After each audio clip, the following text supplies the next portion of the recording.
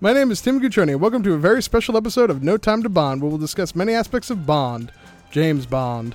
From the cultures to the filmmaking, from personal memories and everything in between, to the influence that one of the biggest franchises of all time has had on myself, as well as my guest for today. He's an account manager at Boning Brothers, Inc., a franchise beer wholesaler on Long Island, which services Metro New York for brands like Miller, Guinness, Samuel Adams, Yuengling, Brooklyn Brewery, and Montauk Brewing Company. He's a Cicerone certified beer server, which for those of you listening who don't know, means he's not an expert in the botany or chemistry of brewing, but has a firm knowledge in beer styles, food pairing tips, and general terminology. He has made recent appearances on the Blunt Instruments podcast and has a slight obsession with the Sunspell Polo. Ladies and gentlemen, joining us in person for the first time, Kyle Barbeau. Tim, it's nice to be live, face-to-face, like we're actual human beings. You know, I get to look at you while we speak, and we're not talking to a computer screen. Exactly. It's nice. It's perfect. It's much more conversational. It's a much better forum for beer drinking. Absolutely it is, yeah. And we actually got to try some of the beers that you're going to be talking about today. We did. Yes, yeah, we're making it all convivial and, you know. Exactly, which is perfect. Yes. Which is perfect. So what have you been up to since the last time you were on with us? Oh, geez. Well, I've been on just about every Bond podcast that will have me, and I've been working. This is our busiest time of year. Summertime is generally when people like to drink beer. Of course. I've been going to quite a few Yankee games, and I've been anxiously anticipating No Time to Die. That's right now. That's what's on my mind right now. I can't wait for this movie, and I'm gobbling up news by the day, and I don't want to jinx it, but I think this is the time. I think so, too. Yep. I think so, too. I hope so. My fingers are crossed behind my back. Yes. Have you taken any Bond-esque vacations this summer? I went to Siesta Key early in the summer, which is a lovely part of South Florida on the Gulf Coast. Nice. And that's about it. Generally, I like to stay on Long Island in the summertime because we have beaches. Right. You know, I'll leave Long Island when the weather is lousy up here, but right now it's nice. Yeah, it is very nice, actually. So, moving on, I want to quickly, tell the backstory, as I usually do, as to why Kyle is joining us. And not only just in person, but just again, obviously. Third time's the charm. Exactly. And there will be a fourth. There will be a fourth. There will be. We're already gathering material. Yes, we fourth. are. Yes, Hopefully, we we get to do that face to face too. Oh, yes, we will. Maybe I'll get your dad drunk for that Yeah. as well. Oh, he would absolutely love that. That would be fantastic. So during the Operation Phoenix Bond event last year, hosted by David Zaritsky of the Bond Experience, I brought up a question to Kyle about pairing Bond films with different beers. This was based on something a close friend of mine was doing with another friend of his at the time, taking a journey through the Bond series one beer or two at a time. So today, Kyle will present part 3 of his list in our multi-part series, and we will be covering the films of the Timothy Dalton and Pierce Brosnan tenures and the best beer to pair with each of them, as well as Kyle's inspiration behind each choice. Yep. And we've had to make a couple of last minute changes. So you told me before you came over. Yeah, there are a few things that we're going to talk about that are not here that we didn't get to sample, and right. You know, a few changes were made and discovered some new things. Yes, which actually is kind of fun because I got to expand my knowledge. And, of course, and try something new. So I think this is going to go great. Excellent. So, Living Daylights, starting with the Living Daylights. The Living Daylights. All right, the beer that I picked for the Living Daylights is a beer called Pilsner Urquell, which is made in Pilsen, Czech Republic, what was once Czechoslovakia, right, where a good chunk of the Living Daylights takes place. And this is the original Pilsner. The word Pilsner comes from Pilsen, the town in the Czech Republic where this beer is made. So every Pilsner pale lager style of beer is sort of based on this one. Okay. This is the original Pilsner. And according to their website, 9 out of every 10 beers produced and consumed today is sort of an imitation or a takeoff or inspired by Pilsner Urquell. It's a very hard beer to replicate. Right. It's very complicated to brew. Noble hops and soft water. This beer, I find it to be rather heavy. Okay. I don't don't mean that in terms of like alcohol strength, but I just it's almost like eating a whole loaf of bread in one sitting. It's a lot. It fills you up. So I don't think that this is the type of beer that I would grab if I was very, very thirsty. Because you're not going to drink more than maybe 2 or 3 bottles tops. But it's a great food beer. It's good with the steak sandwich that we just had. Yes. Or it's really good. I like to put this with bratwurst and sauerkraut, or that type of food, like German food, or Eastern European, Czech food, that kind of thing. That sounds really good. Yeah, it's a great beer. It's a very filling beer. Around 4.5% alcohol, so it's not going to get you messed up. And especially since it's so filling, you're not going to drink more than a couple of them. Right, of course. So moving on to License to Kill, which obviously this is a pretty easy one. Yeah, License to Kill for me was a layup. I had to go with Budweiser. Of course. Classic American Budweiser. License to Kill being an American-Mexican production, I had to go with something that was American. And I mean, that is the American beer brand still to this day. It's the king of beers. But the real reason that I picked this one is it's Pam Bouvier's beer of choice. When they're at the Barrelhead Bar. With lime. This is what she orders. She orders a Bud with a lime, which I don't particularly like. I don't put lime in my beer that often. But, I mean, I think most of your listeners, especially American ones, will have tried Budweiser. It's not a complicated beer by any means. It's a complicated beer to make, but it's not a complex beer in terms of its flavor. It's very crisp and refreshing, but it's very, very light, very pale. One of the reasons for which is it's brewed with rice in the brewing process, which kind of gives it its crispness. If you served this in Germany, they legally could not call it beer because rice is added to it, and that's considered like an adjunct. But I mean, many American beers and Asian beers are made with rice just to give that crisp flavor. Right, of course. So Bud clocks in 5% alcohol by volume. I mean, I really, there's not much that I can say about this beer other than, it's one that I think everybody has had at least once in their lives. Exactly. At least every beer-drinking American has had this beer at least once in their lives. Exactly. Well, especially around this time of the year in the summer, like they usually do special like 4th of July type things. Sure. Like that. Yeah, and or around the Super Bowl or those types of sporting events, or baseball, anything like that. And this it's Americana in a bottle. It is. Which I know I've used that same line about Miller High Life, which is a very similar style of beer. Right, of course. You're still talking pale lagers. Iconic American brands. This is one of those. Right. Yep. So moving on into the Brosnan era, 1995's GoldenEye. Well, what I originally wanted to talk about for GoldenEye, I wasn't able to find it. I went looking for it today because some of these beers are beers that my company represents. Many of them are not. Right. And I was trying to find a beer called Baltica, which is a Russian beer, and it's actually the second largest brewery in Europe and the largest brewery in Russia.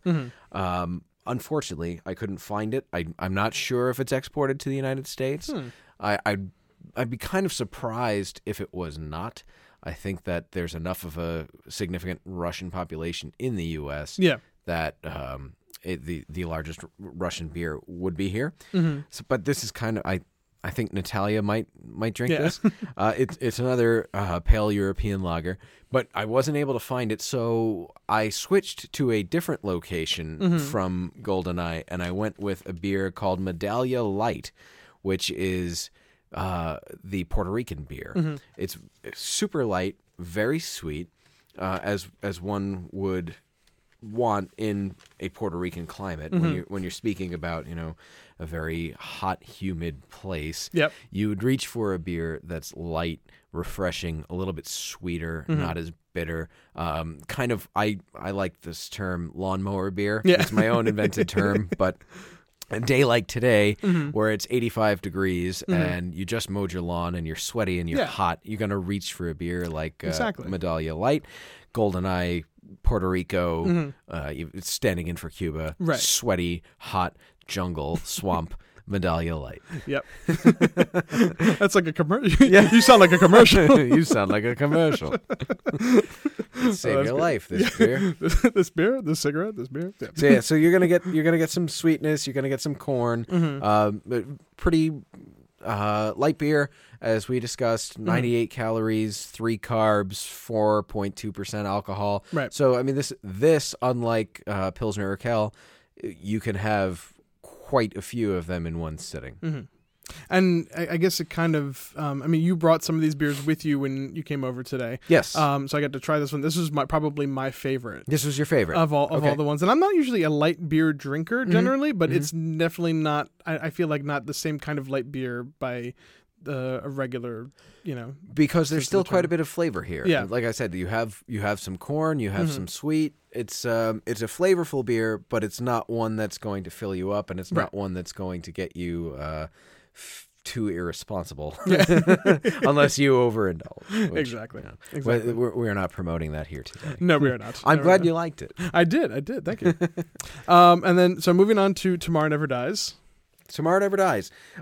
Originally, the beer that I picked for Tomorrow Never Dies is a beer called Qingdao, which is the second largest brewery, or second largest by volume beer in China. The largest one is a beer called Snow, which is owned by the Chinese government. Right. Qingdao is independently owned, and it's the largest or the best-selling Chinese beer in the American marketplace. Right. But one of the reasons why I picked Qingdao instead of Snow is because I wanted to honor Wei Lin a little bit, and she has kind of an independent streak. So of course. Qingdao being independently owned as opposed to government-owned, I think it was a much better representation of Wei Lin. And one of the coolest characters in the series. I agree. I'm a huge fan of Wei Lin. Me She's too. one of my favorite Bond girls.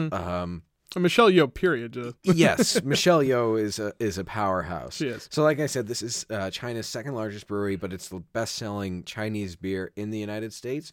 Probably of the beers that I'm talking about today, this one is my favorite. This is a little bit more European in character. It's still a pale lager.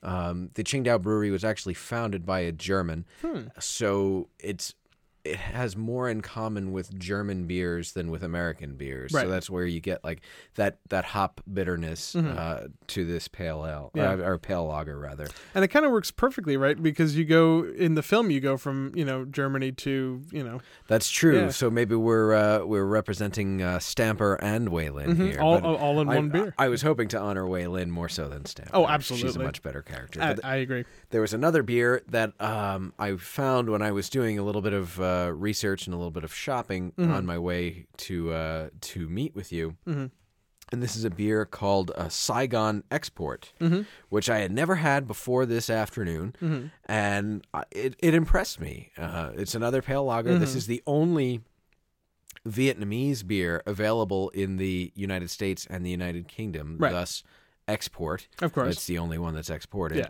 Yeah. It's another pale lager and a 4.9% alcohol by volume. But what really stood out to me with this one, I picked up on a little bit of clove flavor with this one, and a little bit of nuttiness, some spiciness, spicier than I got than some of other that beers. too, and this was my second favorite of the ones you brought today. Okay. Yeah. And what also struck me about this one was the quality of the glass. This was very thick, very heavy glass. Yes, very. And I think that's intentional. I think that is a good vessel for transportation. Absolutely. So, I mean, it has to survive the boat trip from Vietnam to the United States. It's a long boat trip. It is. So they need to pack it in much stronger containers than, Budweiser. Of course. Yeah, and we felt the difference in weight between the two. And substantial. Super substantial. Yeah, it's a much shorter trip from St. Louis to New York than it is from Saigon to New York. So exactly. It needs to hold up a little bit better. Absolutely. I'm glad you liked that one. That was I did. That was one I haven't had before, and that's another one that uses rice in the brewing process, both as an adjunct to make it a little bit lighter and a little bit more crisp, but also because it's made in Vietnam. Of course. Rice being a staple crop in Vietnam. Yes. It makes sense. We have this here. Why not use it? Of course. Absolutely. So moving on to Twine, The World Is Not Enough. The World Is Not Enough. I'm cheating because I'm going to recycle a choice that appeared in our first episode together when we discussed pairing beers with Bond films. So I'm going to recycle a beer called Efes, which is the best-selling Turkish beer. Right. And The World Is Not Enough, much like From Russia with Love, takes place in Istanbul. Yeah. I feel like if Bond was in Istanbul eating doner kebabs, he would be washing it down with this beer, which is another pale lager. I think I was quoted as calling it kind of like a Peroni light.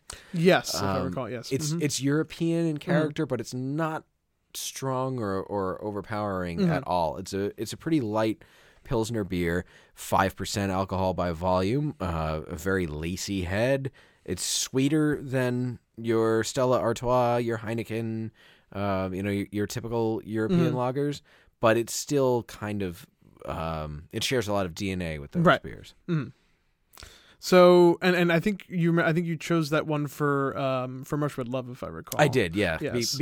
Because of the Istanbul setting. So yes, I don't know too much about Russian or former Soviet bloc nation beer culture. I don't know what they're drinking in Kazakhstan. I don't know what they're drinking in Azerbaijan. So I had to go with Turkey because I'm a little bit more familiar with that, being a little bit more European than the former Soviet bloc nations are, just in character. So I cheated, and I'm recycling Efes.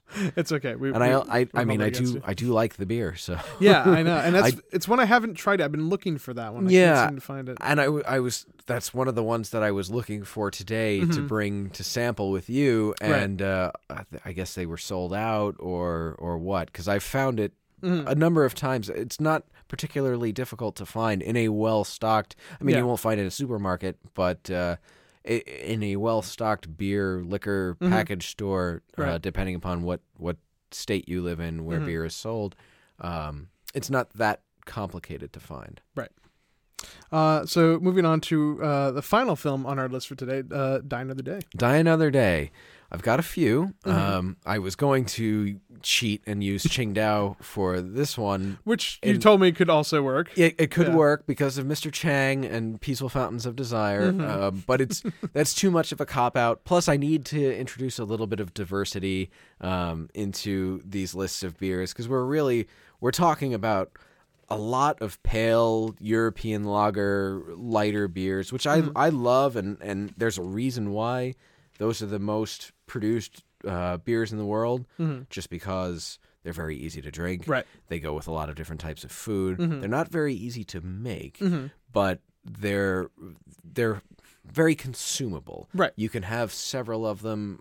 They're not overbearing. They're not overpowering. And like I said, they're very good with food. Yes. So the beer that I wanted to talk about with Die Another Day is a beer called Einstock Arctic Berry, which say that 5 times. Einstock, which is an Icelandic craft brewery, well known for its Belgian wit style beers. Okay. So think, like Blue Moon. They have a white ale that's excellent. I call it the Blue Moon Killer. It's meaning better than Blue Moon. Yes, okay. It's a very good Belgian wheat style beer. And Arctic Berry is also another wit beer that is their summer seasonal. And what a wit beer is an unfiltered beer made with like coriander and fruit and orange peel. Right. So when you think about Blue Moon and Shock Top and beers like that are American versions of this Belgian European style wit beer. So this is a hazy, fruity, sweet ale as opposed to a lager, which we were talking about. There's two types of beer. Yes. There's ale and lager, and they're determined by how they're fermented. This is an ale as opposed to lagers, which we've been talking about all day. And the word Einstock itself means one of a kind. It's like an Icelandic Viking term, which I cool. thought was pretty cool. I like that. And similar to the Saigon export, this beer or all of these Einstock beers come in very like thick, strong, hardy glass bottles, like a glass bottle that James Bond could turn into a weapon. It's pretty cool. I like that. Yeah. So I don't think Bond probably wasn't gravitating towards beer when he was in Iceland in Die Another Day. He was drinking martinis because he wants plenty of ice. But it also looked really cold there, and when it's that cold, very cold. I think he would have been better off going for like something hot. Oh, I agree. Or maybe a brandy or something to warm him up, because it looked awfully chilly in the Ice Palace. Although I mean, maybe it's a natural cooler. So yeah, I mean, to the point where he needed to have basically like a heated like sweater essentially to like dive.